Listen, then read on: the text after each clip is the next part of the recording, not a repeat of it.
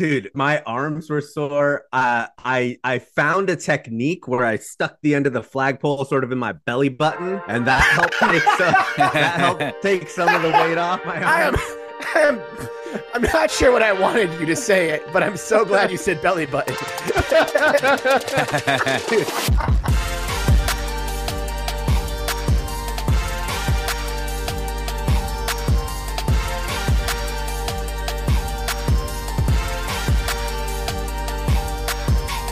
I will say this about game day too. That I did get a contingent of Washington fans to start embracing Oregon State, and they found out no one from Washington knew what Choppa meant. So I did explain it to a number of people. They know now. They didn't know that it was affiliated with Oregon State. So when they did know was when the panel started making the picks for the UCLA Oregon State game, and every time they played Oregon State, I'd scream, and people started to sort of figure it out, and they embraced me when everyone was looking at me, and I said, "We fucking hate the Ducks too," and it just garnered a round of applause from anyone that was in the vicinity. So I think I made a couple of Beaver fans over the weekend. There you go. And Washington State fans have to understand that you need allies in a situation like that. Yeah. Well, good on you. You confirmed earlier, I think we weren't recording, that you did manage to stay awake for the entirety of the Beaver game, correct? I did. Yeah. When we got done with college game day, it really was like the anticipation and the anxiousness and the excitement of the Beaver game. I couldn't go to sleep. So thanks, DJU and crew. Thanks for being so exciting this year. We will get into that and more, but had to start with our man, Benjamin Lawrence Sebastian Wehage, Game Day Benny, as he might be referred to, at least for another week.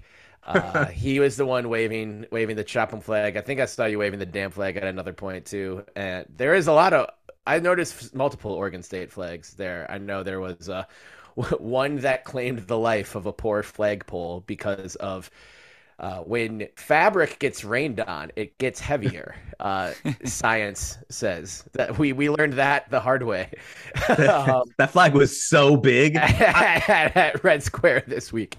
It was huge. But also, some drama over the weekend. JP, it looks like your house, electricity has been restored to the Bertram household. Yes. We can see you. Lights are on. Your mic is connected.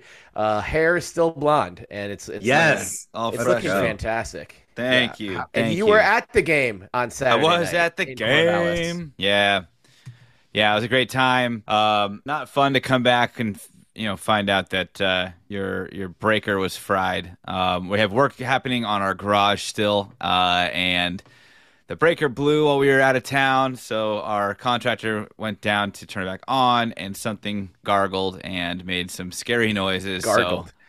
So we had. I don't know what that means, but I can figure it's not good. You don't really want electricity to ever make noise, and if it does, it's true. Bad. So half of our house is on the same breaker that blew, including like our internet modem and the basement. So we're back. We're working, we're operative, and after a very fun and wild weekend in Corvallis, it's feeling good to be home and relaxing. That is why we are recording on Monday, October 16th, and not Sunday, October 15th, but that's okay.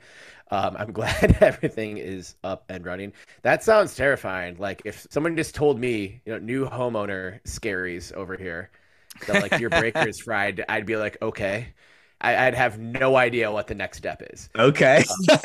Speaking of what noises, about if it was gargling? My furnace just started making noise, and I already had an appointment scheduled for it to be looked at because I'm assuming it's a pretty old furnace. I know a little bit about it from like the previous like home report or whatever. For the day we get back from Vegas on a week from today, Monday, October 23rd. And it's not making any like crazy noises, but it's like every now and then it like starts like talking or whatever. Like the furnace in Home Alone where he gets scared in the basement. It's like, hello, Kevin. So it just starts doing that. And I'm like, shut up. Because that worked for Kevin McAllister in the movie. And so far it's working right now. But I don't think that is the professional recommended way to go about it for the long term. So hopefully there's nothing wrong with it, and it's just, it's waking up after a long summer and fall in the Midwest and getting ready to get me through the winter, hopefully. Yeah. Fingers crossed for you. I feel like Minneapolis is probably the city in the United States that you need your heater to be properly functioning the most. I bet like the first furnace inventor like lived here and was just like, holy shit, this town is a gold mine. This is good. Can you imagine cornering the furnace market in Minneapolis, Minnesota in whatever year the furnace was invented? This might be the part of the podcast where I won't do that yet. We got look at those dummies going to California looking for gold. Yeah, it's right here. Sell giant machines powered by coal that are half the size of your house. This isn't going to burn anything down. Great business decision. And I will use another great business decision to get us further towards the meat of this episode. One of the best decisions ever in the history of organized sports. JP, I'm going to ask you something real quick. Mm-hmm. Can you please play 5 seconds of I'm Coming Home by Diddy Dirty Money and Skylar Grey? I'm coming home, I'm coming home. Tell the world I'm coming in honor of Oregon State's homecoming, in honor of Bernice Beaver returning to the field at Reser Stadium. The rumors were true. The truck pulled onto the field. Benny the Beaver, not Benny Blastoff, Benny Burner, Benny Bullgame, Benjamin Lawrence, Sebastian Weehage, Benny with the good quaff. Benny the Beaver opened the door, and out popped the one and only Bernice Beaver. It only took 111 episodes. Specifically the episode when we learned about this and turned that one episode into a true crime podcast, Unsolved Mysteries episode. Hitting up the Oregon State Athletic Department with requests time and time again, asking the great Sarah Elcano in the Oregon State Athletic Department, can we get Bernice? Can she come back? Where is she? Just if you have any ears or eyes on Bernice, just let her know she's missed and she's welcome back anytime. It didn't seem like it could happen, but God damn it, it did. Bernice Beaver at Reser Stadium. JP, you were in the house. You were there. Yeah. You saw her with your eyes. Yep. I saw her with my eyes. Moment like when Bernice came out. Man, it was so electric. I think there was definitely rumblings of a return, right? And Sarah teased it on the Joe Beaver show, I believe, earlier in the week. And they did it at the perfect time, though. It was just like a moment where no one was like, oh, it's halftime, something big's going to happen. But it was like still a positive momentum swing in the game. So it just was like all this came to fruition and came to a head at the same time. The crowd went nuts. And it was like really well played by the athletic department. Of course, not only was the arrival really well thought out, and she pops out, she runs over to Benny. They start breaking into dance together, like choreographed dance, and she's got the right motions and moves. Definitely studied up, on like, all right, what is Bernice's like persona, and they modernized it as well. I mean, the amount of work that must have gone into this, from what I've been able to gather as well, was one of those things where it wasn't certain that it was still going to even be pulled off. We've heard rumors, prior Benny will later, that Bernice does exist in Gill. Did, at least at that time, that he had donned the uniform of Benny the Beaver and was in terrible shape. That claim had been confirmed by others as well, who had seen the mascot that she once was, and it completely deteriorated. There were a lot of people behind the scenes that had put in a lot of last minute work to get the head spruced up and ready to roll. It was the same head that was last used 30 years ago. That's amazing. Yeah. That's so great. Yes. Because it looked fantastic. It looked fantastic. It really did. Yeah. I mean, from what I've heard, it was actually Sarah's husband who put in some late hours to get that, get the helmet or the head viable. And yeah, I mean, just so many people who were backing it, behind it, within the athletic department. Sarah pushing for it to make it a reality, and really leaned on the Beaver Nation. I mean, like, we were all a voice for this to try to get this done, to bring her back, that there was a desire for her to be on the court, in the field, on the pitch, and she ran with it. So kudos to Sarah for making that happen, for listening to the fans and having a pulse on the fans' desires and interests. And yeah, I mean, like I said, no small feat. Everyone seemed to be thrilled. The lines to meet Bernice, they were massive. And one immediately noticeable thing was how many kids were in line, but also how many like little girls were in line to meet her. And I just thought that was like so unique, because I saw it firsthand. It's not the same if you're a little girl and you meet a mascot, but it's clearly supposed to be a boy dressed up for a sport that most women don't play, girls don't play.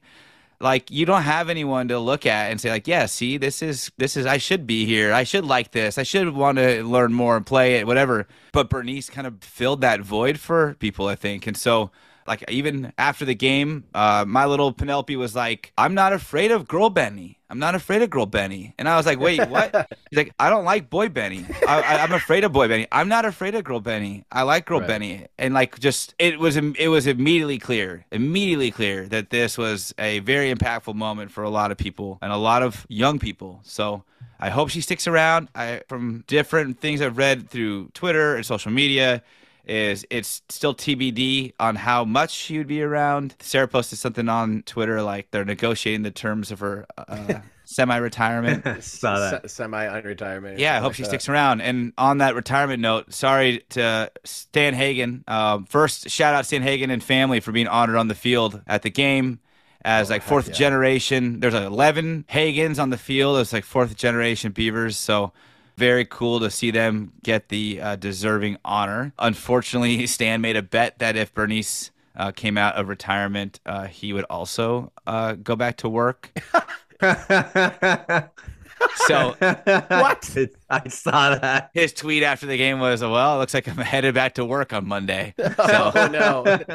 Don't do it, Stan. We're hiring, Stan. We'll let you, we'll send you some merch, and we just ask that you wear it next to your inflatable Benny on game days. Yes. Yeah. That's a job. Influencer. Yeah. We could probably, organize some PTO and some healthcare benefits to go along with that. We'll discuss that at our next board meeting. But great perspective, JP. That's definitely like, we really, we didn't start the Bring Back Bernice movement, but we obviously joined in full force, and it's fun and it's silly, but also the look on your daughter's face seeing her, like it's very real as well. Like, I've seen your child terrified of Benny the Beaver. Like, I've been present when she thought this giant beaver is going to murder me. Yeah. And she would tell me fun. Weeks later, I don't want to boop Benny's nosy. I don't want to boop Benny's nosy. And you should want to boop the beaver's nosy. So having Bernice there, and some fly Air Maxes too, and a great jacket. Bernice looked great. Yeah. Agreed. That's like retirement. Hey, Bernice, whatever beach you're on, it's working. So fun, but also important. And it sounds like Scotty B loved it. So I think we'll continue to see Bernice more and more at things. I know there are a lot of moving parts to make that a full-time move, but I'm glad they listened to the fans, and just seeing the reaction in all of the videos that have been posted is awesome. Yeah. And the video that Oregon State posted themselves was man, we've talked about it before, but Oregon State's social media team is a godsend. They've been awesome. They are killing it. So with that, let's move into the Reagan Beers segment so that we can indeed we are obviously toasting to Bernice Beaver on this homecoming edition of the Belligerent Beavs podcast, the 112th episode of the Belligerent Beavs podcast. Thank you for being with us again, dear listener. JP, I've seen you take a couple sips out of a can I do not recognize, and I would like to know what it is, my good friend. It's a Sierra Nevada Oktoberfest fest beer. Oh, okay. That is seasonally appropriate. I know. I've been dying to find a good seasonal fall beer, and This one I actually purchased earlier or late last week when my sister and brother-in-law and niece and nephew were in town.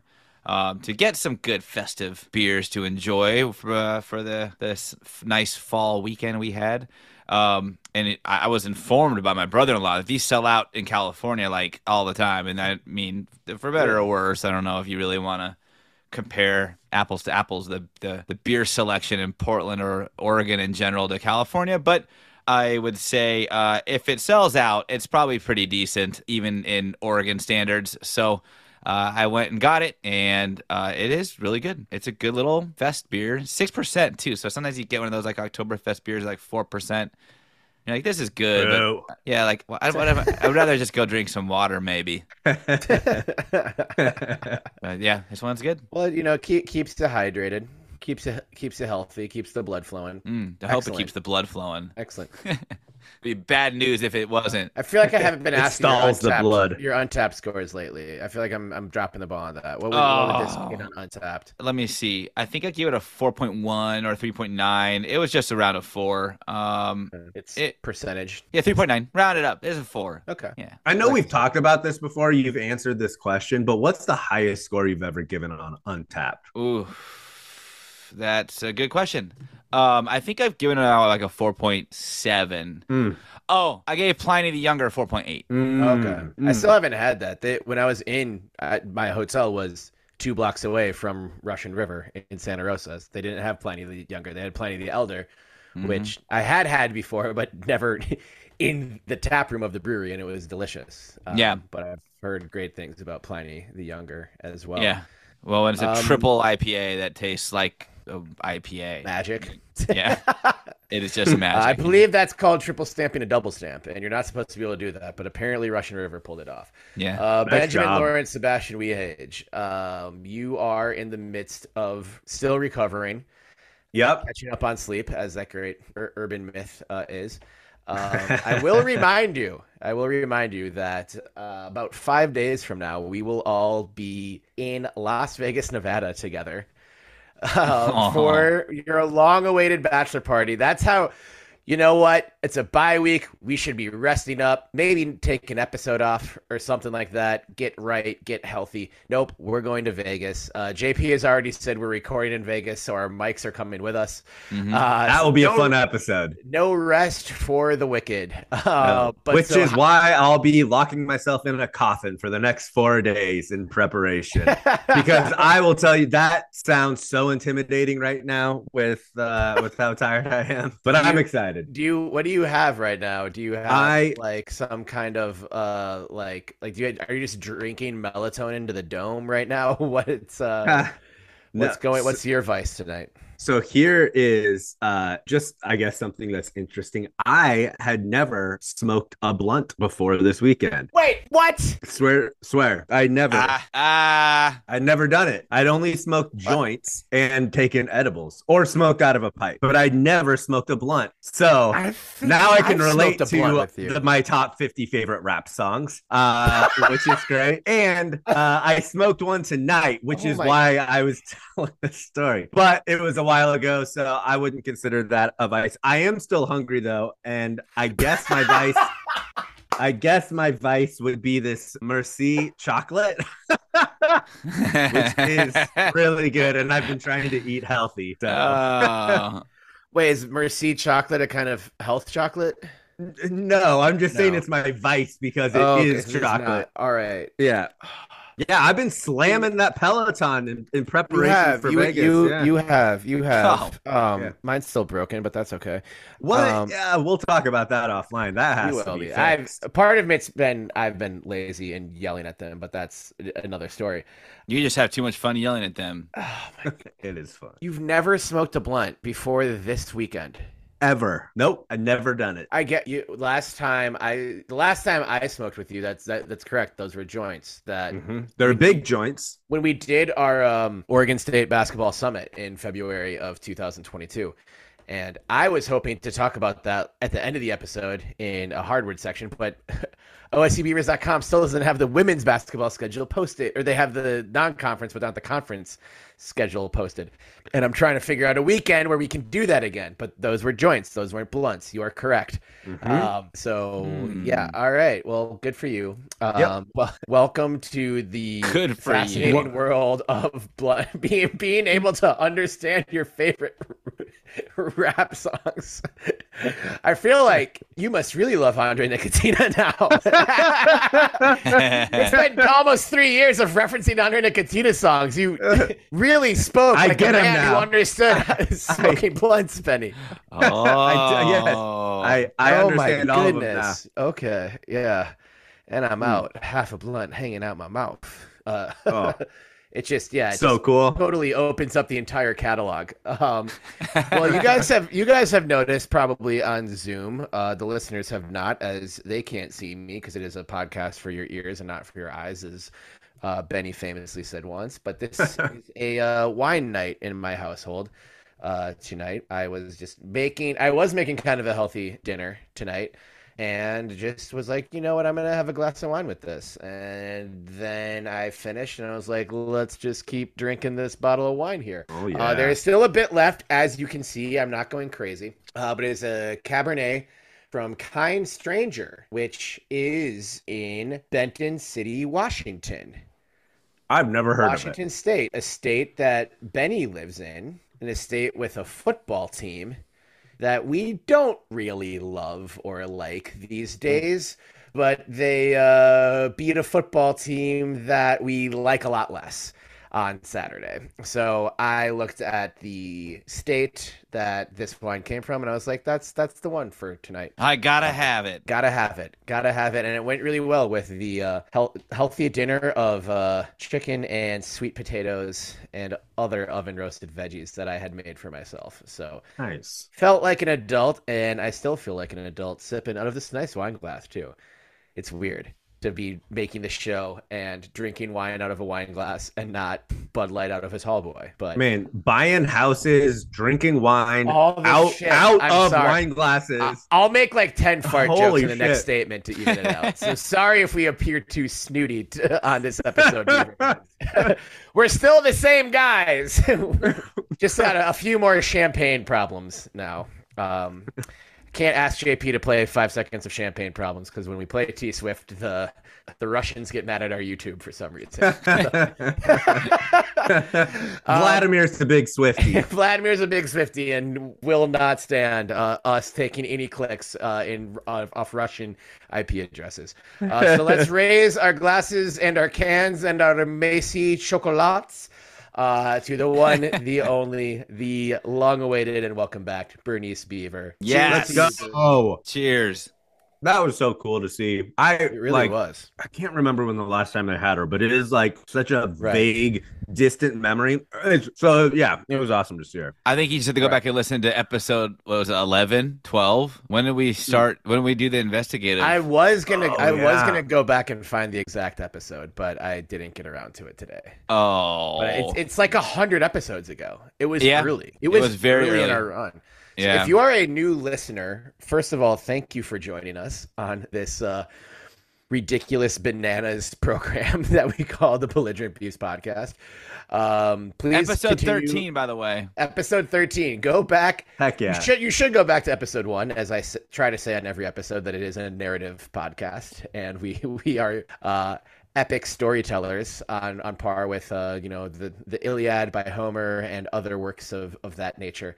But episode 13 was the investigative, unsolved mystery style true crime podcast episode where we first dove in to the Bernice Beaver mystery. And I believe it was that episode when we started signing off with Bring Back Bernice. Yep. So we I think it was just under 100 total episodes. This would be 100. This one would have been the 100th time doing it. Yeah, and there is some bye weeks for us in there, and of course our summer hiatus from this year. But that's close to just 2 years total of being like, hey, I feel I really want to keep giving 2 years, props to 1 month, Elcano. and 1 week. Because every time I think we have any kind of idea, we're like, hey, Sarah, could we do this? Could this happen? And it's like, what? And the idea is like, what if Miley took a hot air balloon into the stadium and she's already doing Party in the USA? Like, why can't that just happen at the game this weekend? So for bearing with us and just all of our dreaming and imagineering, we appreciate you so much, Sarah. And beyond that, there was a football game to be played, a very important football game against a very good team. The revenge tour continued, and for the first time, we were playing a team headed to the Big Ten. Now, I've never asked either of you to sort of rank the 10 departing schools as to who we hate the most, or even do kind of a comprehensive listing of all of the villains in this. There are just too many. If that's an activity you'd like to do, we'd love to hear it. But also, it's just everyone sucks and everyone has hurt us in so many different ways. But I think all of us sort of have a different relationship and different understanding of the teams that are leaving for the Big Ten specifically. Because that is the conference that kind of put this in motion. Of all conferences, we know the TV networks did this a lot. I'm not saying they didn't, but it is the Big Ten. And as your boy who lives in Big Ten country, or what was Big Ten country, and now they just want it to be the whole country. We all do now. I'm sure they're gonna annex like University of British Columbia and fucking a school in Mexico so that they can own all of North America soon.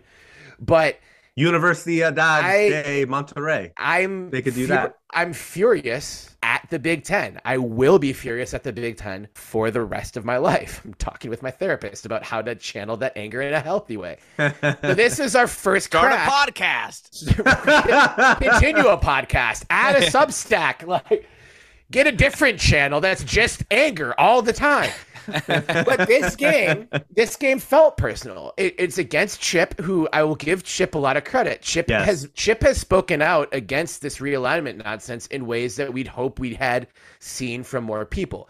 But he's still a person who I don't believe ever lost in Corvallis when he was the head coach of Oregon. And he's the head coach of a school in Los Angeles that is heading to the Big Ten just because they're conveniently geographically located close to USC.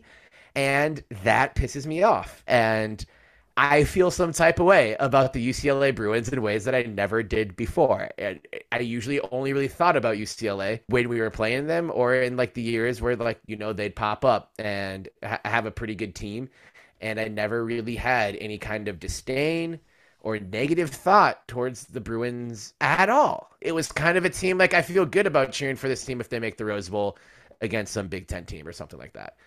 So this kind of felt like the first real fuck you revenge tour game, and the guys came out swinging. And it wasn't a perfect game, but we got the lead on our first offensive possession after turning them over.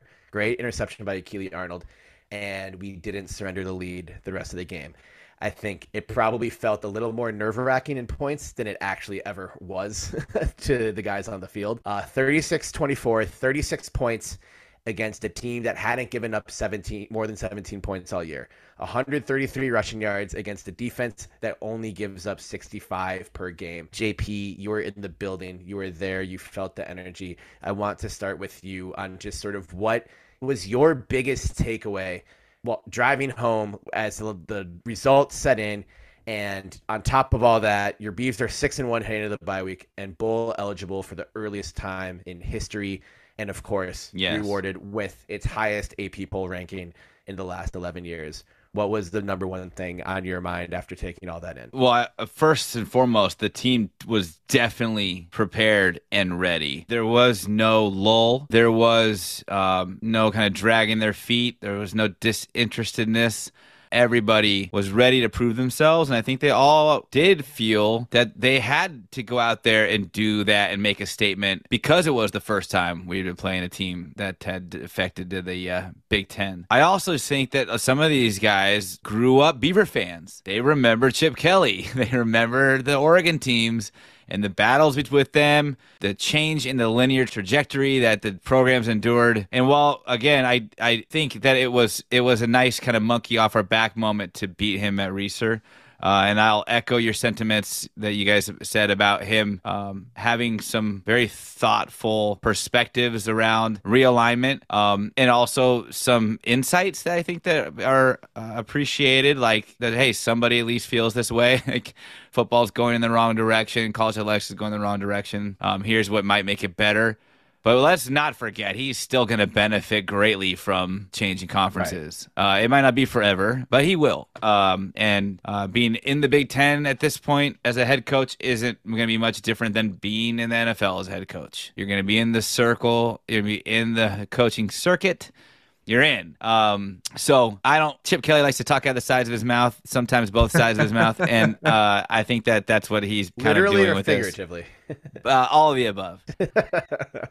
Yeah. Anyways, I thought that the offense had some great plays, some great electric plays. I think that also really, especially as we opened the game and kind of stalled on our drives, right? Of course, ASAP going out there is automatic. Yeah. And so it has to be mentioned. He had a great game. Mm-hmm. Yeah, he had a great game. And I love that we just didn't really leave any points on the field still through those first couple drives where we had just couldn't get it punch all the way in. Loved seeing Aiden come out there again in that third drive. That burnt his red shirt, by the way. That was right. Official. I had that thought, and yep. It talked about it a little bit on the broadcast of like it's planned to just give him the third series. From here on, or I think that's been the plan for a while, and I think in Canzano's mailbag that he answered that he had spoken to both coaches and Aiden's parents, and this had actually been in the works for a while, and the red shirt's technically not burned. Like, it would be unlikely to use it again, but like say an injury were to take place next, yeah, right. Any other unfortunate his freshman red shirt, they could use it, right? But so this season will count towards his eligibility, and I have more thoughts on that if we want to get more into Aiden later. But I think we should keep it on what happened on the field on Saturday, and he did look great on that third series and led us to our first touchdown. Yeah, he did. And I spoke with Adrian, his dad, after the game as well, and just said I love seeing him out there. He's playing great ball. Asked him about what was his thoughts on it potentially now meaning he's locked in the rest of this season. He can't sit it out and retain this eligibility for this year. And he echoed those same thoughts to me as well, that this has been in the works for a long time. It's essentially, to me, I was under the impression that this was probably part of the agreement of, keeping Aiden engaged and happy, but also ready. And so I don't think Jonathan Smith ever looked at any other options in this case. And we've said this before, you can't burn this guy freshman year. We need all hands on deck this year, everybody. Yeah. And if we redshirt him and something, God forbid, happened to DJ, I know we've got Benny G. He did a great job last year, especially being thrusted into a role that he was not expecting to have to take on a team that was accelerating in its progress. But this had been planned. This was a conversation that was happening multiple times a week to make sure everyone was on the same page about it. And yeah, I think everybody is kind of happy with what's been happening. I mean, he's been playing phenomenally. Obviously, he played a great drive.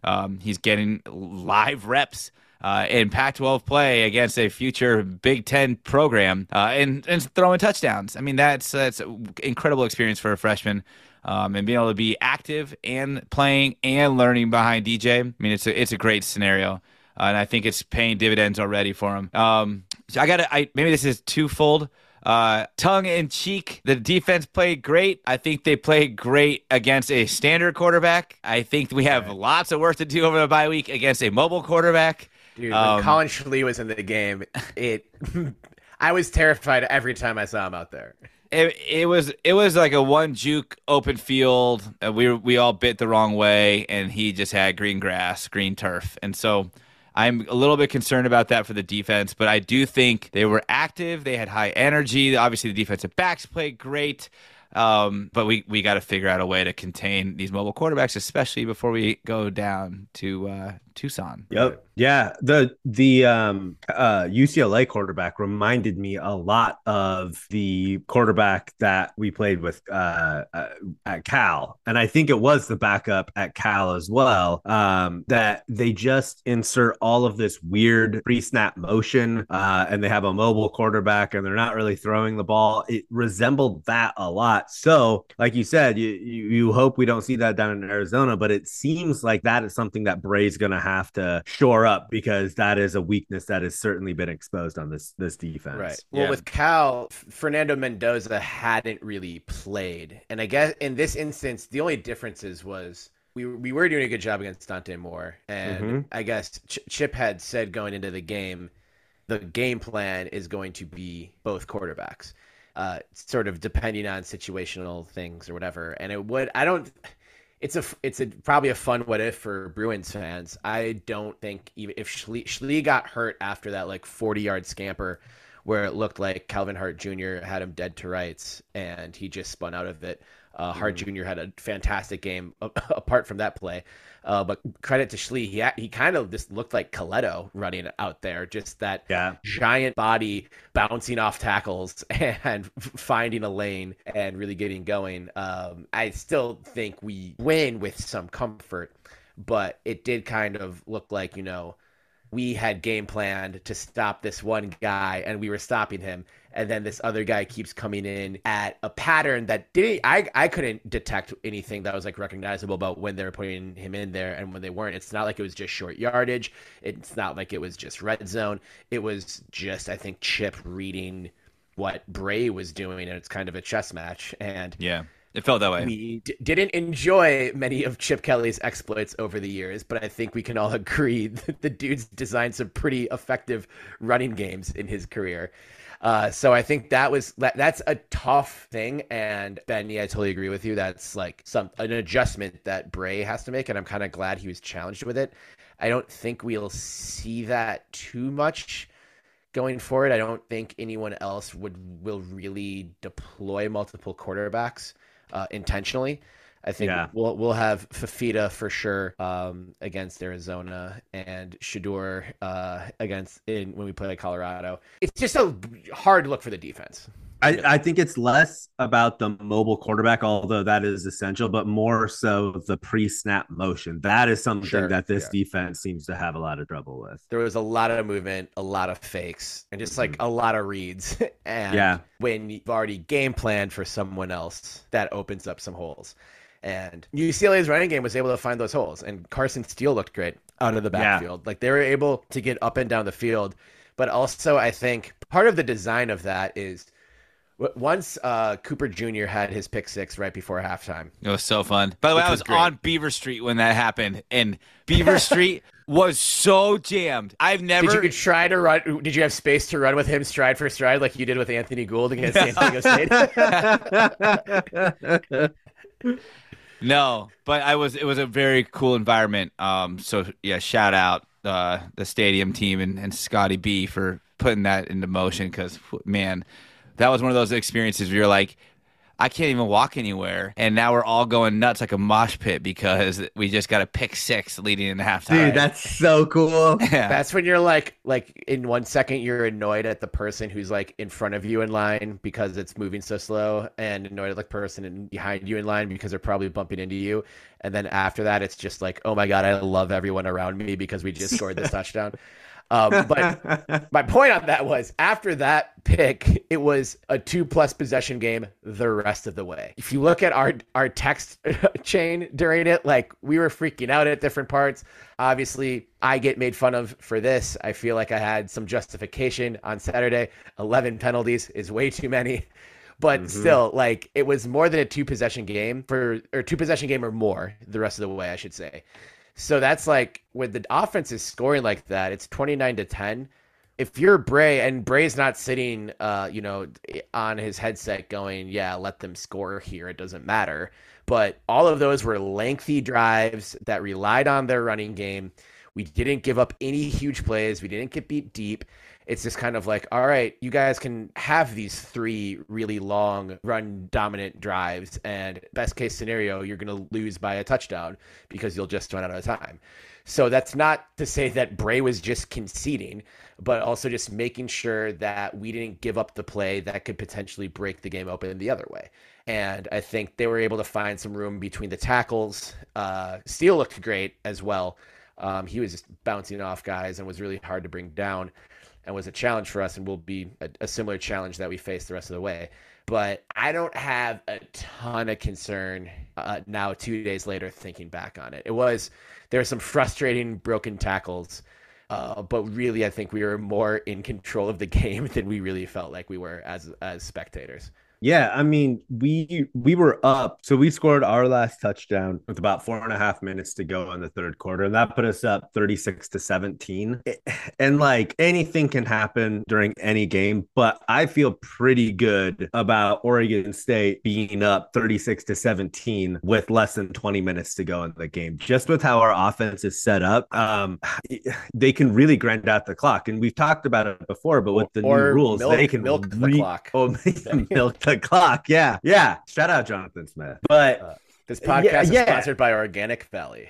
That's but yeah, the way that the offense plays, I mean, they put it on full display on Saturday with being able to rely on the run game. Both Fenwick and Damian had really, really solid games. The offensive line did a really good job of building pretty big holes for them to run through. But then you see, there were some big explosive plays on offense too with Silas's play, or not that it was well executed, but the play where DJ just threw the ball straight up and Velling came down with it. But Velling's second touchdown was an explosive play as well. Velling was on the receiving end of that explosive. Right. By the way, that jump ball in Reeser was hilarious because everyone was like, oh, and I was like, whoa. That's a no, yeah play for sure. I was terrified. Yeah. When that happened. But I mean, now you have Velling getting more involved. I don't know. I tweeted this out earlier today. He had more touchdowns in the last 2 weeks than like a ton of big name schools like Texas A&M, Purdue, Wisconsin. He had more touchdowns in the last 2 weeks than those teams did. So we talked about it all last year too. Like you have to get the tight ends involved, and that was sort of the last part of this offense. I think that needed to get nailed down, and it did in the last 2 games. He is on pace. A lot of things can happen. I'm going to be irresponsible for a second. He's on pace to leave OSU as the school's all-time leader in receiving touchdowns. Yeah. Brandon Cooks is the leader with 24, and Velling has 10, and he's just over the halfway point of his second season. Dude, he has just been balling out the last 2 games. It's been incredible. I mean, he has for the last several games, getting the scores the last 2 games. But I love Velling. He's quickly becoming just one of my favorites. Yeah, I mean, Oregon State. The only thing that was kind of concerning on the offense side of the ball is that we were 5 for 12 on third down conversions. Yeah, right. I mean, you want to see but that UCLA's defense is good. They're really good. Yeah. They're really good. It's easy to nitpick because there were some offensive line penalties. Third down wasn't great, but that's a good defense. It was a good really defense. Good defense. Yeah, and that's what an offensive Oregon State's caliber can do, because UCLA, from what I've seen in their games previous, is that they're going to make you beat them in one area. They're going to try to take away your strength. And with Utah, they took away the run and tried to make Nate Johnson beat them. And so they're really good at that. But when you have a dynamic offense like Oregon State, where, hey, if they're going to take away the pass, then fucking feed the rock to Fenwick and Damian, and they'll put the team on their back, and vice versa. I think that you'll see a lot of these hyped up defenses that Oregon State's going to play not look as good against Oregon State. And I think we probably have played the 2 best defenses in the conference. But going forward, the other thing that I think is important, and I know we'll talk about this more next week, but when you look at the Arizona game, and a lot of people are freaking out about that, and I think rightfully so, right. Washington and USC both had fairly big leads on Arizona, and then they let Arizona creep back in.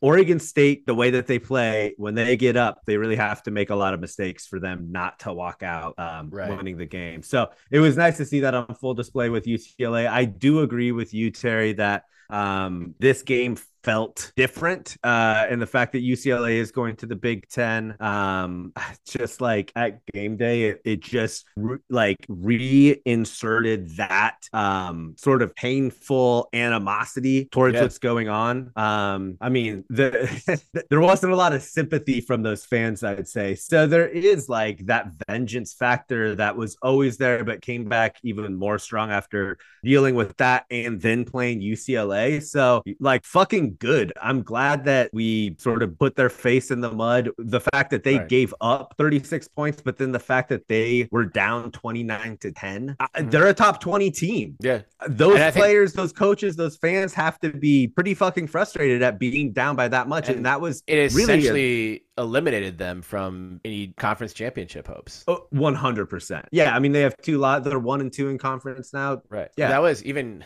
a Duck fan I know, who I will not name because I don't want people I know to get shamed.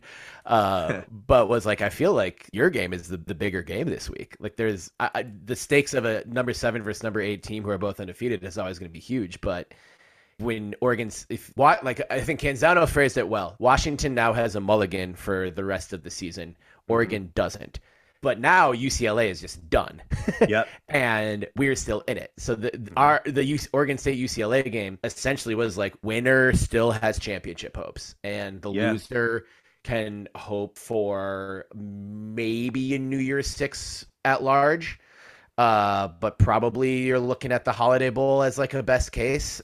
And that's big. That's big in a season like this. And I think Lindgren and the offense deserve a ton of credit. You take Coop's defensive points away.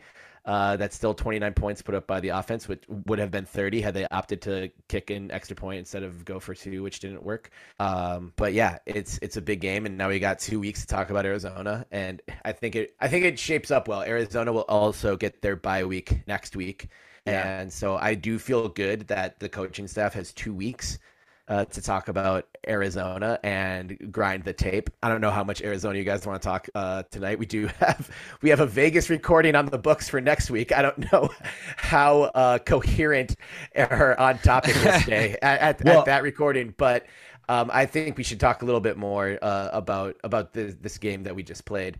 Yeah, I'm sorry, Terry. The last thing that I want to say regarding this game is, you look at the schedule before the UCLA game, and the way Arizona is playing right now, maybe you have 1A and 1B, but the schedule gets progressively easier until you have Washington and Oregon game at the end of the season. I believe going into that Washington game, if we win the rest until that game, we're 9-1 going in and playing Washington, if I'm not mistaken. And so we would be. I don't like. They say don't think ahead, but I'm not going to stop you from doing it. Dream all you want, Playboy. Yeah, but here's the thing: like you go into playing Washington at Reser, a team that left for the Big Ten, a team that is in. You talk about like one of the big things about teams going to the Big Ten is like the regional rivalry. So they're the first team that's going to the Big Ten that has a regional rivalry. If we're 9-1 going into that game, that has number one Pac-12 championship game implications written all over it. But the environment at Reser is going to be something like we've never seen before if that happens. And so like desperately the Beaver fam wants that to happen. And so like you look at the schedule and you have UCLA, Arizona, at Colorado, which an away game's always going to be tough, but Colorado looks fairly vulnerable as of recently. And then Stanford, and then you have your tough games. And so when you look at UCLA and Arizona, those are certainly the tougher of those 2 quote unquote easier games. And so to be able to knock or check mark one of those off is amazing, but there's a sigh of relief in that too. Like, okay, we've one check down of the games that we should be winning, but some of them scare you a little bit, and Arizona is that other team on that list. Yeah, it's always going to be scary. There's always going to be more talented opponents coming up, but I don't want to lose sight of what this team just accomplished for a lot of things. Number one, I tried to look this up today. Historical records of rankings and rankings that apply are a little bit iffy, and I did this over the course of a couple hours as I was finishing the tail slap for Cream. I don't think we've ever beaten consecutive ranked opponents at Reser. And part of that is I don't think that opportunity has come where 2 straight home games you have a top 25 ranked opponent. But I think anytime that did happen, it was either 1-1 or 0-2. So having number 10 Utah come into Reser on a Friday night on FS1 and really take care of business in a game that Oregon State totally controlled. Go down business trip to Strawberry Canyon, take care of business in a game that you pretty much had control of, maybe except for a couple moments in the second quarter or so. And then to have another ranked team come into Reser and have another wire-to-wire win. And so that's 2 straight home games, 2 ranked opponents, and 2 victories. I don't think that's ever happened in the history of Reser Stadium. If someone can correct me on that, I would love to hear it, because I wanted to put that in the tail slap this morning, and I wasn't able to definitively say, because I was looking at 1930s box scores and shit, and I don't know the AP poll and how what's recorded and things. I need to go to the historical society and get on the microfiche for things like that. But even the 2000 team just didn't have that opportunity. And the scheduling made that, a difficult thing to accomplish, even if you got the opportunity. And 28 straight losing seasons, of course, you're not going to have many winning streaks against ranked opponents at home or on the road during those times. But I think 2 straight wins at home against ranked opponents is something that we should not be taking for granted, as well as one of my favorite sights and sounds from the weekend after the game, the video of Akili Arnold in the locker room after the game. He's yelling, "Where's my pins? Where are my pins?" for a while. And then I think Fuaga and some of the other big linemen line up, and he bowls his helmet, and they all fall down in celebration of us going bowling. And Dashel then shared that this is the earliest that bowl eligibility has ever been clinched. Part of that because we haven't had a bye week yet, so we've had 7 games, so the chance to win 6 is earlier than it has been in some seasons. But still, bowl eligibility on October 14th. When we started the show in May of 2021, we were coming off the 2-5 COVID season. We hadn't been to a bowl since 2013. Rashad Reynolds, shout out, former guest of the show, MVP of the Hawaii Bowl in 2013. It had been a long road. And I just don't want people to forget how genuinely, sincerely, and legitimately, justifiably excited everyone was when we clinched bowl eligibility in 2021. When we got to bowl eligible by the bye, we had a later bye in 2022, and also the significance of going to a bowl and beating the shit out of an SEC team. Now, bye week after 7 games, 6-1, bowl eligibility, the earliest date in school history. Remember where this team was when Jonathan Smith came in. Remember where this team was when Gary Anderson / he who must not be named was out the door and said it doesn't matter who they hire. And also, as fucked up as that statement was, a lot of people did not disagree with him at the time that statement was made. Yeah. And this is where we're at right now. I know it's bleak. I know there are suits trying to destroy us, and who knows what happens next. But you've got a bye week and 2 full weeks to just enjoy being here and to enjoy this moment and to enjoy what's happening. That last year we were just begging for stronger quarterback play, all due respect to Ben Gulbranson and Chance Nolan, who threw 16 touchdown passes and 13 interceptions all of last year. DJ and Aiden so far, 18 touchdowns, 4 interceptions. That prayer has been answered, and this is the reward. And that's exciting as all hell. And 9:30 p.m.'s kickoff Central Time 2 weeks from now. I'm already freaked out about it. I'm already terrified. Oh my God. I'm for sure gonna need a midday nap for that one. That is a game that is I'm there with you. It's you can already feel the butterflies. It's every game here on out is huge for us. It's massive. And one thing that a common theme that I had over the weekend was the notion that Oregon State and Washington State fans are getting annoying. People are like, I get where you guys are coming from, but you guys are just becoming insufferable. Yeah. Fucking good. If that's what we can do. You guys are way too upset about people trying to murder your program. Can't you just ease up a little bit? Yeah. So fuck off. Good. If that's an emotional string that I can pull on somebody who is in a way embracing Oregon State, Washington State potentially getting left behind, then fucking good. And that is going to continue as long as this team keeps winning, because those people are going to be forced to talk about Oregon State football and the Oregon State athletic program and everything that's going on right now. So in a way, like, Oregon State is playing for their future and also the future of Washington State. So every game is so fucking important right now. I can sympathize with why you're already nervous about 2 Saturdays from now. Right. I'm not nervous about next Saturday. Oh, I mean, I'm nervous about how much trouble we're going to get into. Next Saturday is a guaranteed dub because we will be at Wu-Tang. Wu-Tang. Yeah. Oh my gosh. Anything else on football that you guys want to make sure we get to? We've got some honors. JP, I'll let you go first before we talk about some of the Oregon State award winners from this past week, as there are 3 of them. I want to just first point out, and I think that this is a good recipe for when our defense, one way or another, maybe has some leaks or holes to fill. When our offense can score and put points on the board after a turnover we do get, it's massive. And that's what we did on Saturday. All 3, one of them was a pick 6, so that helps. But on the other turnovers, we put points on the board with a field goal and a touchdown. So that is really one of the, I think, a big difference with this team offensively that we previously had not been able to do when we had a nice defensive stand or a big defensive play. It wasn't always a given that we got points on the board. And kind of looking back to the beginning of the year when I talked about Everett Hayes being a potential impact player, it was really, like I said, about the kicker and the kicking game. And if we had a kicker we could trust to punch it through, if the drive stalls, it'll be really important to finish those long drives, to finish drives after turnovers. And we did that really well on Saturday. So hoping to see that trend continue.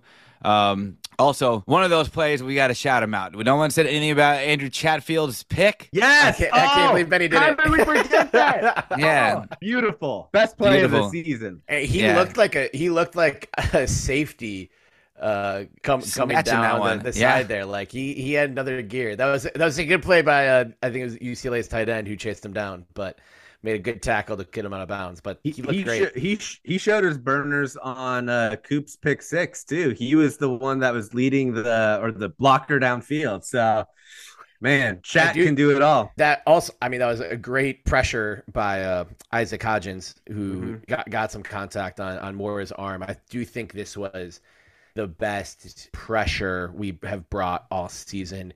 Multi-sack game for Kelvin Hart Jr., which was great to see. Sione Lolohea was all over the place, and he was named Pac-12 Defensive Lineman of the Week. Cooper Jr. had a complete game, was named Pac-12 Defensive Player of the Week. And then the big guy on the other side, who just got a lot of love, was named to the Senior Bowl's midseason All-American team. Lisei Fuaga was named Pac-12 Offensive Lineman of the Week. So a lot of notice being paid to the Beavs, but defense was great, and I'm glad you brought up the field goals, JP. I think Atticus had a great game. He's kicking with a lot of confidence, and I love the aggression when a coach decides to go for 2, but a 37-24 is just a sexier box score than 36-24, and we know ASAP would have buried it. And what did you see the dance after his first field goal?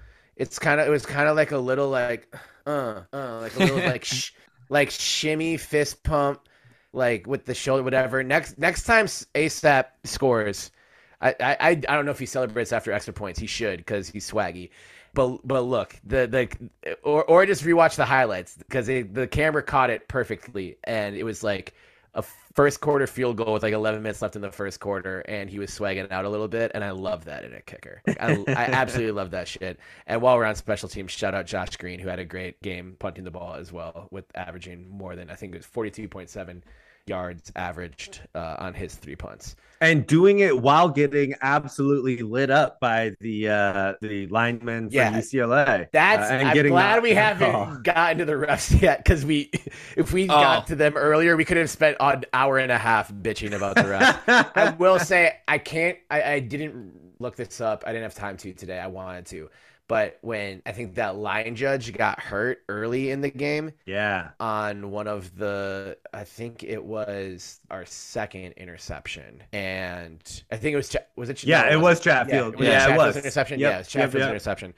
And like non-contact, like one of those, like you just see it happen. You're like, oh, that's bad. So I don't think he returned. And I think when that just happens, the officiating crew is then just a man short. So No, they said they had a replacement. They did have a replacement. They don't get off the hook. They were I'm not trying to put him off the hook. I'm just trying to search for reasons.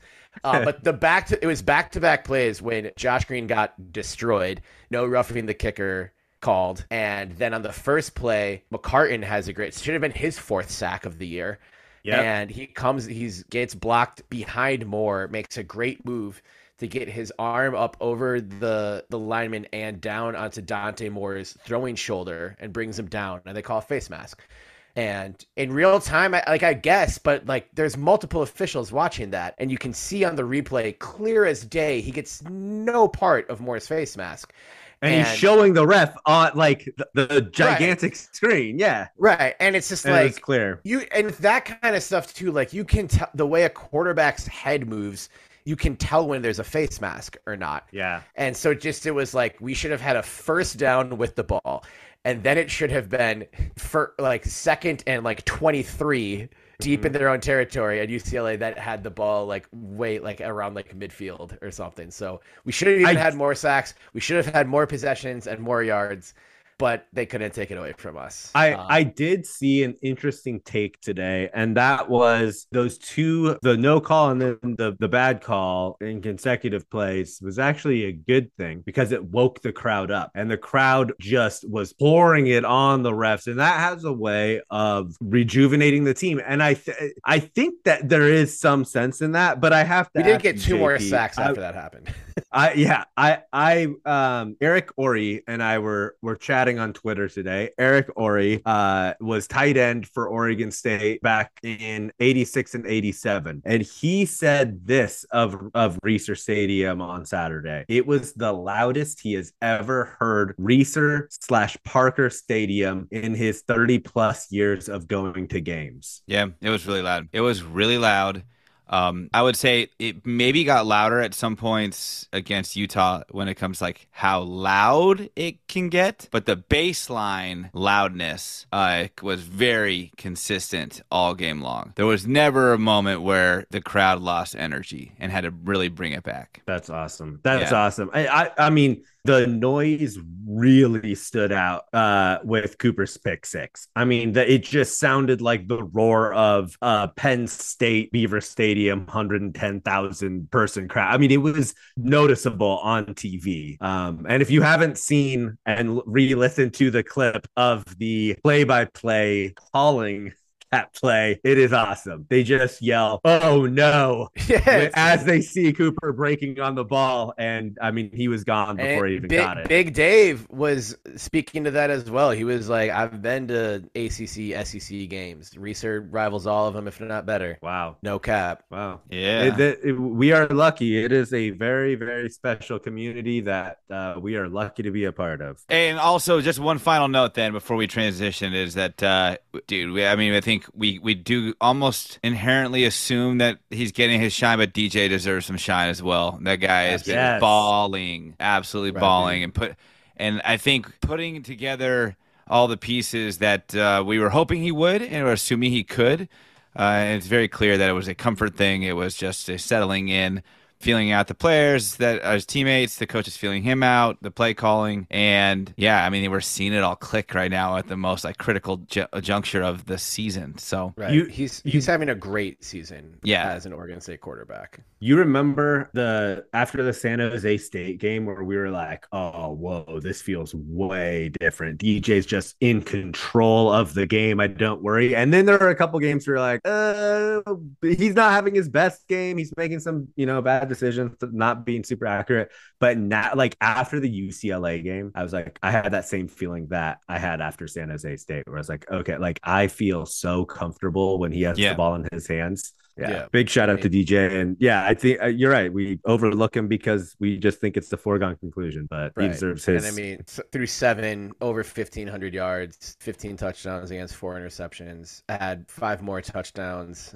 on the ground. He leads the team in rushing touchdowns. Fenwick has 4, Damian has 3, and DJ has 5.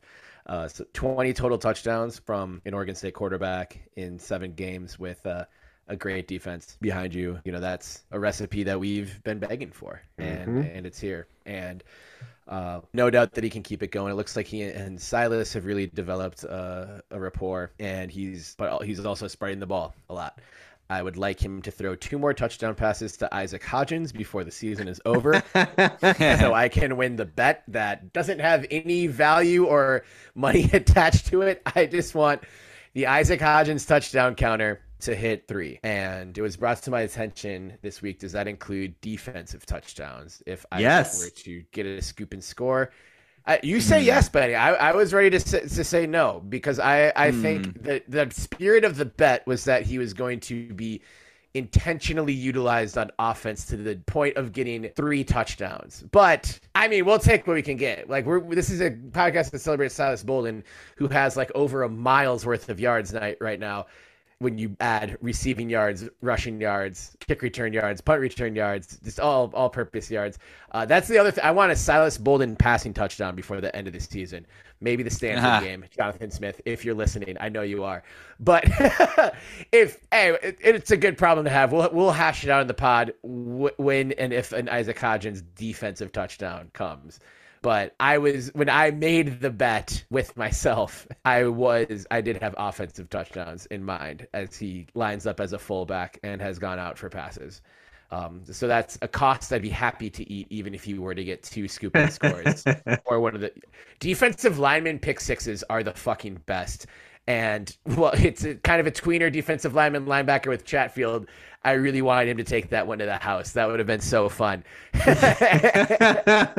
Dude, we have a problem, guys. We have a problem. And that is that this Oregon State football team is just far too stacked. And I say that because it's too likable because we can't talk about everyone in a 2 fucking hour episode. We have mentioned Silas's name in 1 sentence on this episode. We've been recording for an hour and a half almost. And that, I just have to say, he is the most electric player I've ever seen at his level of football that I can remember. And maybe I'm being biased, but like every time he touches the ball, he's like superhuman. JP, please play 5 seconds of the electric field.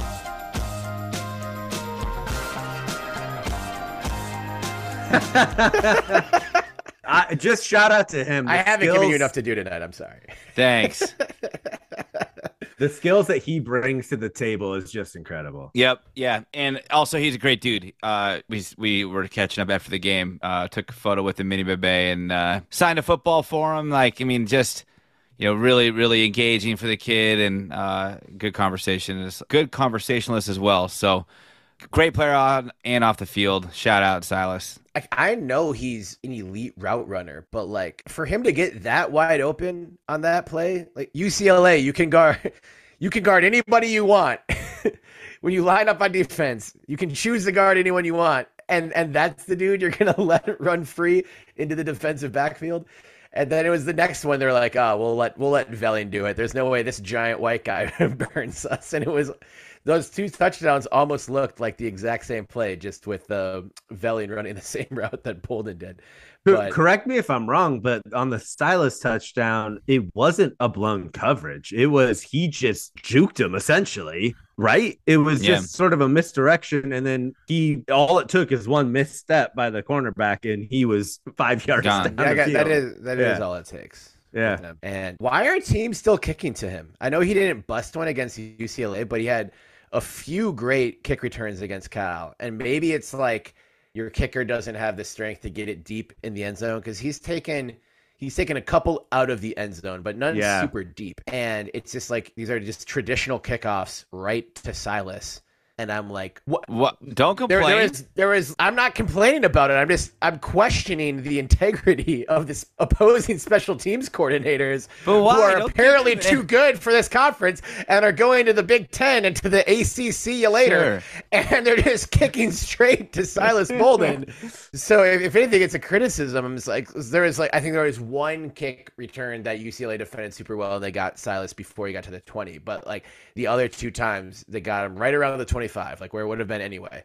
And I'm like, what is the benefit of doing this? The only benefit is that he doesn't fucking burn you. That was maybe not to go completely back to last year, but we had that great episode about the amazing comeback against Oregon. One of the biggest mistakes that Oregon made was just they had a 31-17, they had a 34-17 lead after kicking a field goal, and they kicked it right to fucking Silas, who took it right to the 50, added on a 15-yard penalty, and then we're in the end zone like 3 plays later. Yeah, that's a good point. He has that ability. Just kidding. Take everything I said and throw it out to the garbage. Please keep kicking to Silas Bolden. He's not going to hurt you. Like, he's one of the most dangerous players with the ball in his hands. And God, I love any situation where you can get him the ball, rushing, receiving, returning, hopefully passing. I want a Silas Bolden passing touchdown before the season ends.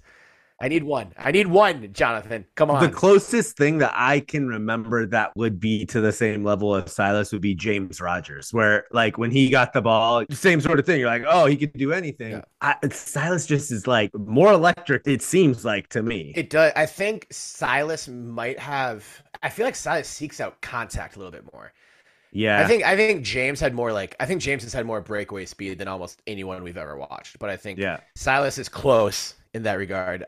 You can't really line up players in different primes or whatever, but seeing them in a foot race, 09 James racing against 2023 Silas would be must-see TV. But like Silas will dish out punishment a little bit for a smaller player, and backs it up too, and he talks a lot more shit, which of course he does love on this podcast. Oh, it's so great. And just it's obviously everyone is playing great, but like when he scores a touchdown after the sun goes down and the lights turn off and it's the orange LED light show happening, it just like hits different when he's the one with the ball in the end zone going crazy.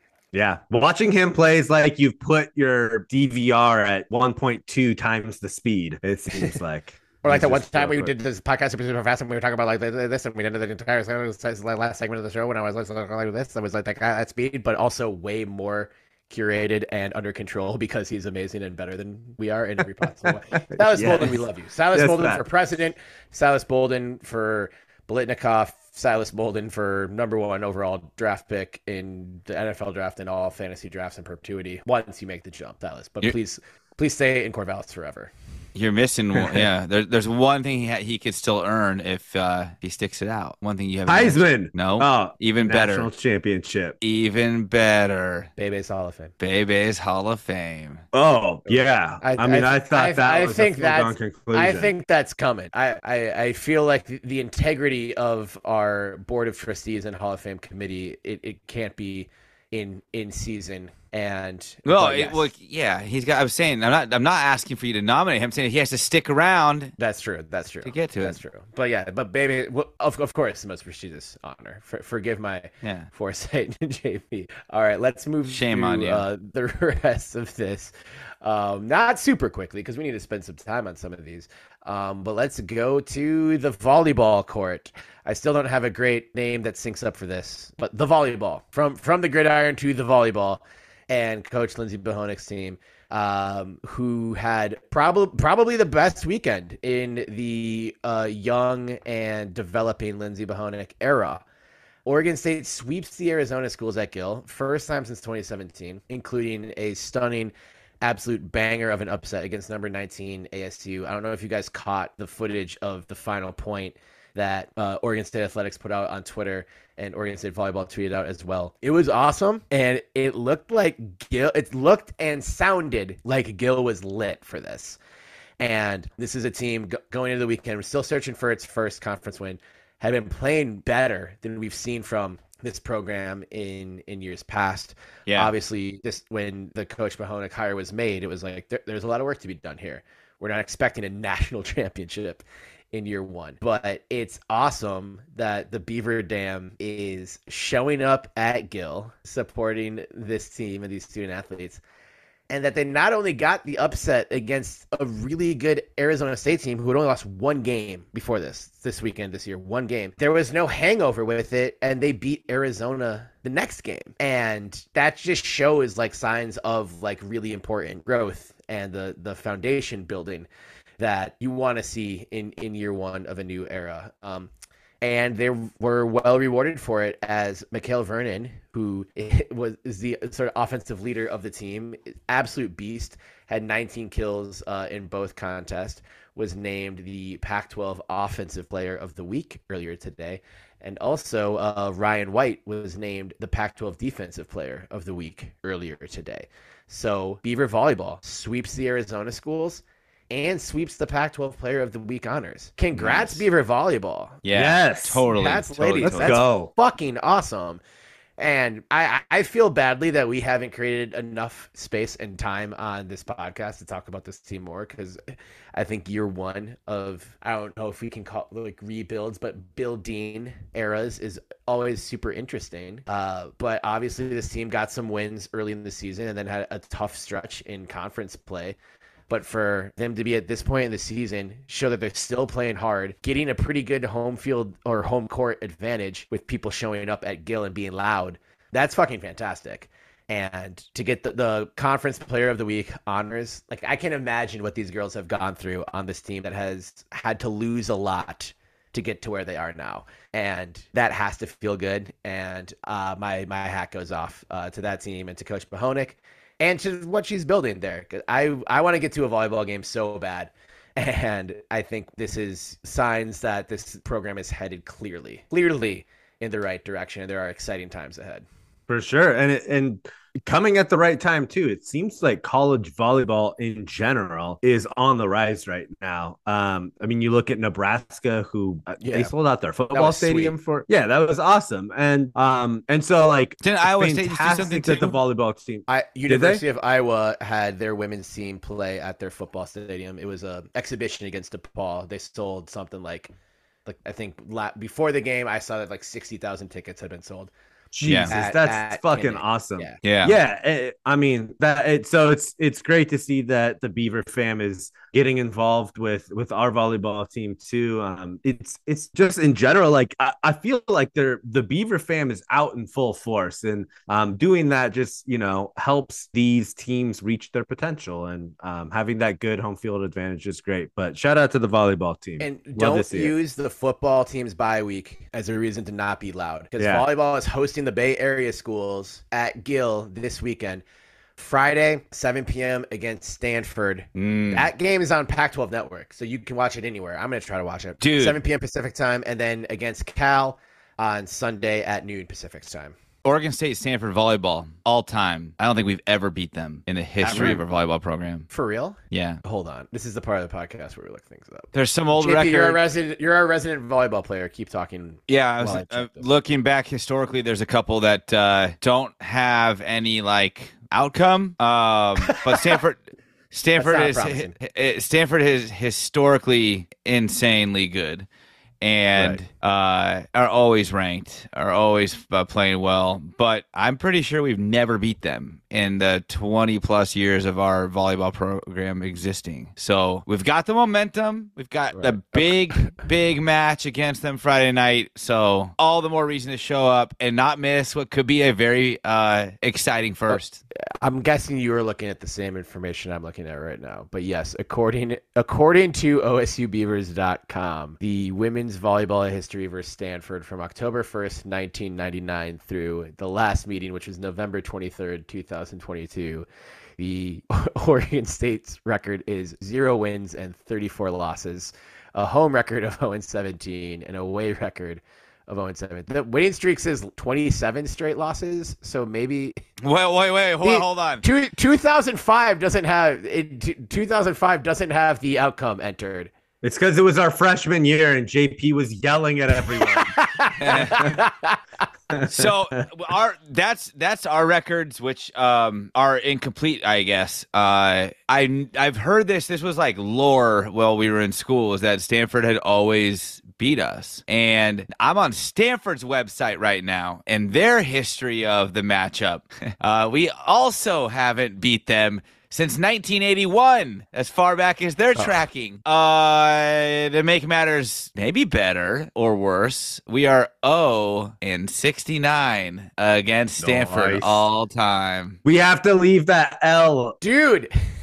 We have to leave the L at 69 before they go to the ACC I just realized later. this. I just realized this. We're all going to be in Vegas on Friday night. We have to find a sports book.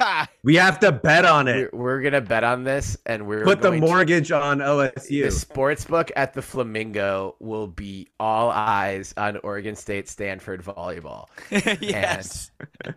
And then afterwards, we'll get to put 1-69. Yes, forever. We'll make stickers. I will make 1-69 forever stickers. 1-69 forever. T-shirts, everything, koozies. That is also pretty interesting that two different university websites have such different records published on their accessible web pages. I have no idea how that happened, but whatever. Benny, you're chomping at the bit. Oh, just like 2-3 sentence answer from you guys. I have a question. Now that we have sort of that we finalize our Friday night Las Vegas plans. Yeah, where are we going to dinner? No. What do you guys think the outcome is going to be? So Pac-12 and Pac-2, I guess, are in mediations. Looks like there's going to be something that gets worked out there. Pac-2 doesn't seem like it's in as bad of a position as what it was when Stanford and Cal bolted for the ACC for the worst deal in the history of business or sports or anything else. Do you think Stanford and Cal come knocking on our door to see if we'll let them back in the house? You want a 2 to 3 sentence answer? Yeah. Okay, yeah. We can get into it more next week since it's a bye week. That's true. I'm going to say no. I'm not saying they shouldn't. I'm saying I don't think they will. Mainly because the people who make these decisions are too egotistical. Yeah. Are too greedy. And the people at Cal are just too dumb. And at Stanford, money doesn't matter as much, I don't think. No. It's the same reason why, like, everyone on Fox and ESPN is scared to say the types of things that, like Chip Kelly said, that's just like very marginal, low-level support for Oregon State and Washington State. They have egg on their face for this. And I think Calford, as we can refer to the two of them, is a little bit less. But for them to call Oregon State and Washington State and for them to say, hey, Oregon State University and Washington State University, you guys are smarter than us. University and the University of California, Berkeley need your help. They're not going to do that. And also it would involve a university president admitting that they're wrong. Oh, true. And in this entire process, none of these people will admit that they're wrong. And I don't think we'll ever see any of these soulless, brainless, greedy, perfumed, worthless bureaucrats ever admit that they were wrong at any point. Yeah. Perfume. Was that 2 to 3 sentences? That was like 2 to 3 hours. That was 2 to 3 run-on sentences. So I'm awake now again. Yeah, it's the morning. I'm sorry. I have thoughts and feelings. No, but I'm in agreement. I don't think that they would come back. I don't think they come clawing back. But I do envision a very likely possibility. So that's like a very unlikely reality. They're perhaps thinking about possibly maybe doing something kind of different.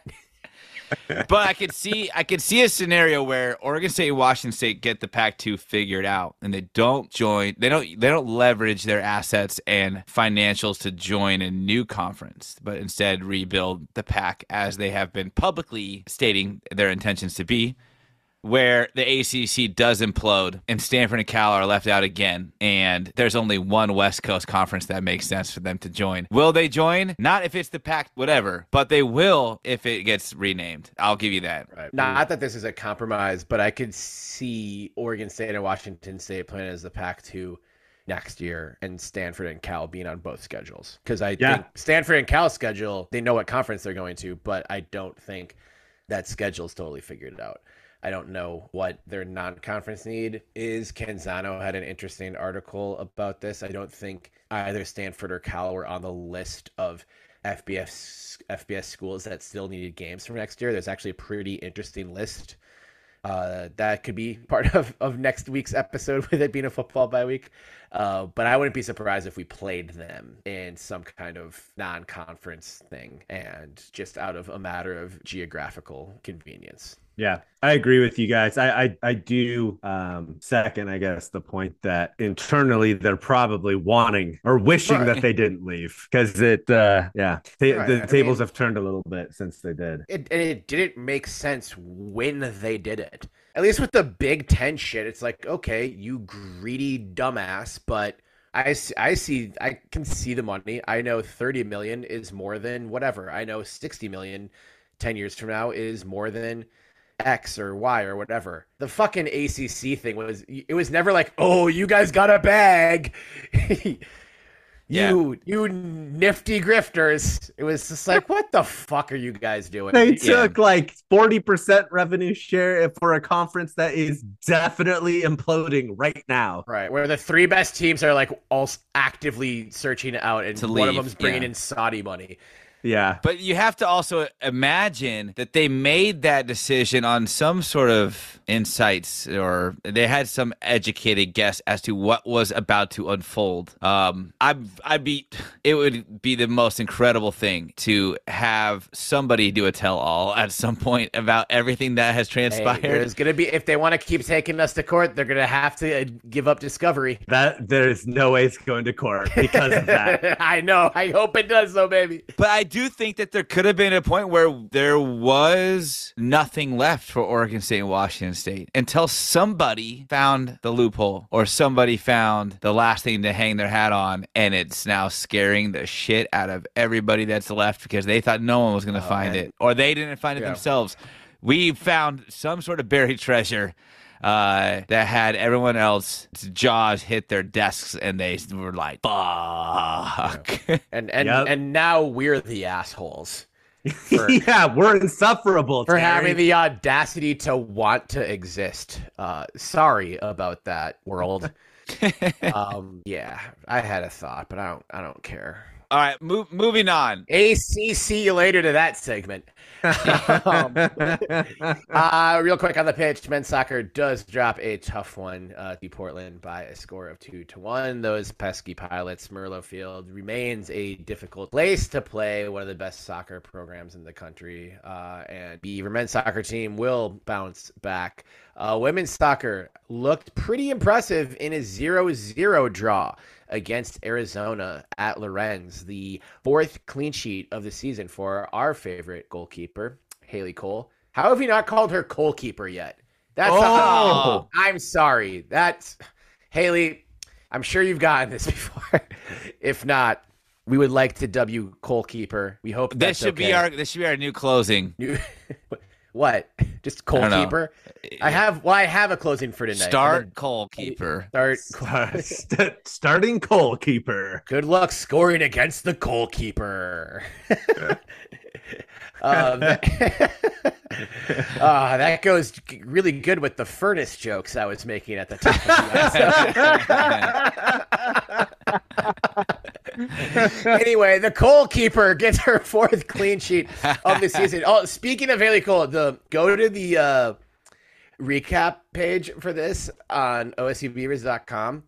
It's the cover image of it is them like huddled up with their fists in the middle, and it looks like Haley is the one who's talking, and McKenna has a very amused look on her face, and like other people are laughing too.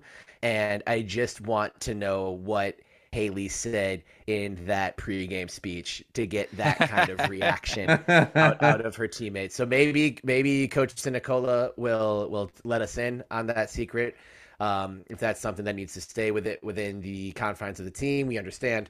But another great game for Haley. Hashtag goalkeeper. McKenna also found the woodwork in that game, rattled the crossbar, but not the net. And unfortunately, that's just another draw for the team, still looking for their first conference win of the season, and they're running out of runway to do so. And also over to the hardwood, I mentioned this earlier, Oregon State women's basketball conference schedule hasn't been posted yet, so we can't tell you what weekend we are looking for our semi-annual, occasionally annual, kind of whenever we're able to do it and think of it, basketball summit. But not to be buried. Make your way out to Gill Coliseum, legendary Gill Coliseum, on October 29th for the women's basketball exhibition against Western Washington. The game, which is free this year as it has been in the past, courtesy of Oregon State Athletics. This will tip off at 1:30 p.m. Fans will have a chance to support the community of Maui, which supports the Beavs each year at the annual Maui Classic with an optional donation. All donations will support Hope Chapel's emergency short-term programs that help families in crisis as the Maui community continues to recover from the devastating wildfires from earlier this year. So if you do not yet have plans on October 29th afternoon at legendary Gill Coliseum, a chance to make a donation that will really go a long way, and also a chance to get your first look at Scott Ruick's women's basketball program for this 2023-24 season. I would love to be there. I can't, but I will be feeling the FOMO that day and hope as many of you can make it out as possible. Go Beavs. Thank you, women's basketball and Oregon State Athletic Department, for putting together a great event and supporting a great cause, as you always do. Yes. I am excited to see the two of you in Las Vegas at the end of this week. And it's not just the two of you. Super secret producer Skinder will be there. Aaron Balake will be there. The Wu-Tang Clan will be there. We're all hanging out. We're staying at the same hotel, and we have the same plans. We'll be us and the RZA, the Jizza, Ghostface Killer, Inspector Deck, Raekwon the Chef, Old Dirty Bastard, you got Master Killer, and the Method Man. We'll all be pretty much inseparable. They've been on the pod the entire time too. Just haven't said anything yet. They're real shy. Benny, I'm excited, man. Your bachelor party is upon us. I'm so happy that it worked out this way. We're just going to be there, and we're not going to miss a Beaver football game to do it. We're going to watch the Oregon State volleyball game on Friday night. And then we'll probably watch Wazoo beat Oregon in Eugene. I am going to put money on that game. It might be when we're at Wu-Tang. I'm so excited to just throw down on the most ridiculous parlay with you. I'm going to start thinking of parlays tonight. I can't. Oh, I'm going to look up the lines. No, you can't prep a parlay. You just have to go off your gut feeling. We're coming. No one's ever thought to look at the lines before going to Vegas, JP. We're coming to town prepared. We're going to take the house. They're not. Vegas isn't ready for these guys. Oh, man, they're ready for me then. All of our winnings betting each other on what do they call it? Top golf. Yeah, Top golf. Yeah. And then we'll lose it all in the NFL on Sunday. That's right. Oh my gosh. Let's go. What an episode. Yeah. What a homecoming week. What a homecoming from the legend, the myth, the icon herself, Bernice Beaver. I'm still so happy that happened, you guys. I'm so happy we beat the Bruins. I'm so happy we went to Oregon State. And I'm so happy we have this podcast. I'm so happy we're friends. And I'm so happy you're listening. Listener, thank you so much for listening. If you haven't already, this would be a great time to give us a 5-star review wherever you get your podcast. Leave a review if you utilize a podcast platform that allows that, such as Apple Podcast. Text review with 5 stars really helps us grow the show a lot. We really appreciate this if you shared the show with a friend and kept listening despite how long-winded or how many run-on sentences we answer very direct and short answer questions with. We really appreciate you being here and spending time with us. This has been episode 112 of the Belligerent Beavs podcast, a special. And no one asked for 5 seconds of 112. Oh, shit! I play. JP, please play 5 seconds of Peaches and Cream by 112.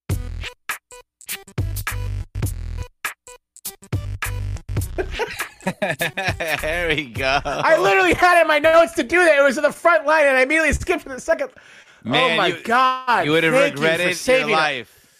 JP, holy shit. Next You owe week, me. we're going to have to request Ain't Nothing But a G Thing because the episode is 1, 2, 3, and to the 4. But 1, 2, 3. No, it's 1. Wait, oh no! Oh, cut that out. Wow. No, leave this in. The blunt is still in me. Leave this in. Numbers are hard. Math is science, hard. baby. Math is science. Science is beautiful. 1, 1, 3 into the 4. We will get to 1, 2, 3, Benny, in just under 3 months from now. We'll still be gawking over the new men's basketball uniforms. 113. There's got to be something there. I can't wait until episode 1738 to ask for 5 seconds of Fetty Wap constantly for 1738. Hey, that's my long-term goal. Saint Trez is a French hip-hop band. 113. 113. Oh, okay, Saint Trez. They will be in Vegas as well next week. Saint Trez. They have a residency at the Luxor, I'm pretty sure. We have brunch plans with them at Wet Republic. Paris. Oh, that would make way more sense. Yeah, Saint Trez. Paris. The blunt is hitting you. The Cabernet is hitting me. It is time to end this episode. Beaver fam, you are the best. You are beautiful. Thank you so much for being here. And remember, you can follow all of us all over social media. My beloved co-host, JP Bertram on the ones and twos and in Portland, at JP Bertram on Instagram. And he's at the Trial J on Twitter. That's at the _Trial_J because he's too trial to be real. And famous now from his college game day exploits, Lee Corso who, Pat McAfee who, Kirk Herbstreit who, Desmond Howard who. It's all about Benjamin Lawrence Sebastian Weehage, a.k.a. Benny with the good quaff, a.k.a. Benny Bull Game, a.k.a. Benny Burner, a.k.a. Benny Blastoff, a.k.a. Benny Bedlam because he's fucking crazy, folks. I found it. At Benny L 1986 on all of the social media channels. I'm Terry Horstman at Terry Horstman on Twitter, at Terrence Horstman on Instagram.com. And you can follow the Belligerent Beeves at Bellig Beeves on Twitter, at Belligerent Beeves on Instagram. We're on Facebook. We're on Blue Sky. We're on a bunch of other stuff. I think we have a TikTok. We for sure have a website, belligerentbeeves.com, and excellent merch at belligerentbeeves.com. New merch dropping soon. New merch dropping soon at belligerentbeeves.com/merch. Probably we're on YouTube. We're on all of the other stuff. We might even revive MySpace at this rate. So why not? Just follow us across. If you're on a platform, we're on that platform. Give us a follow, give us a like, and post our shit to your friends' shit, and then we'll all be friends. And that's how this works. Thank you again for listening to the show. Thank you to everyone who showed up to Reeser and were loud. Thank you to everyone who showed up to Legendary Guild Coliseum for the volleyball team and were loud. You are the best part of Oregon State. Never forget that.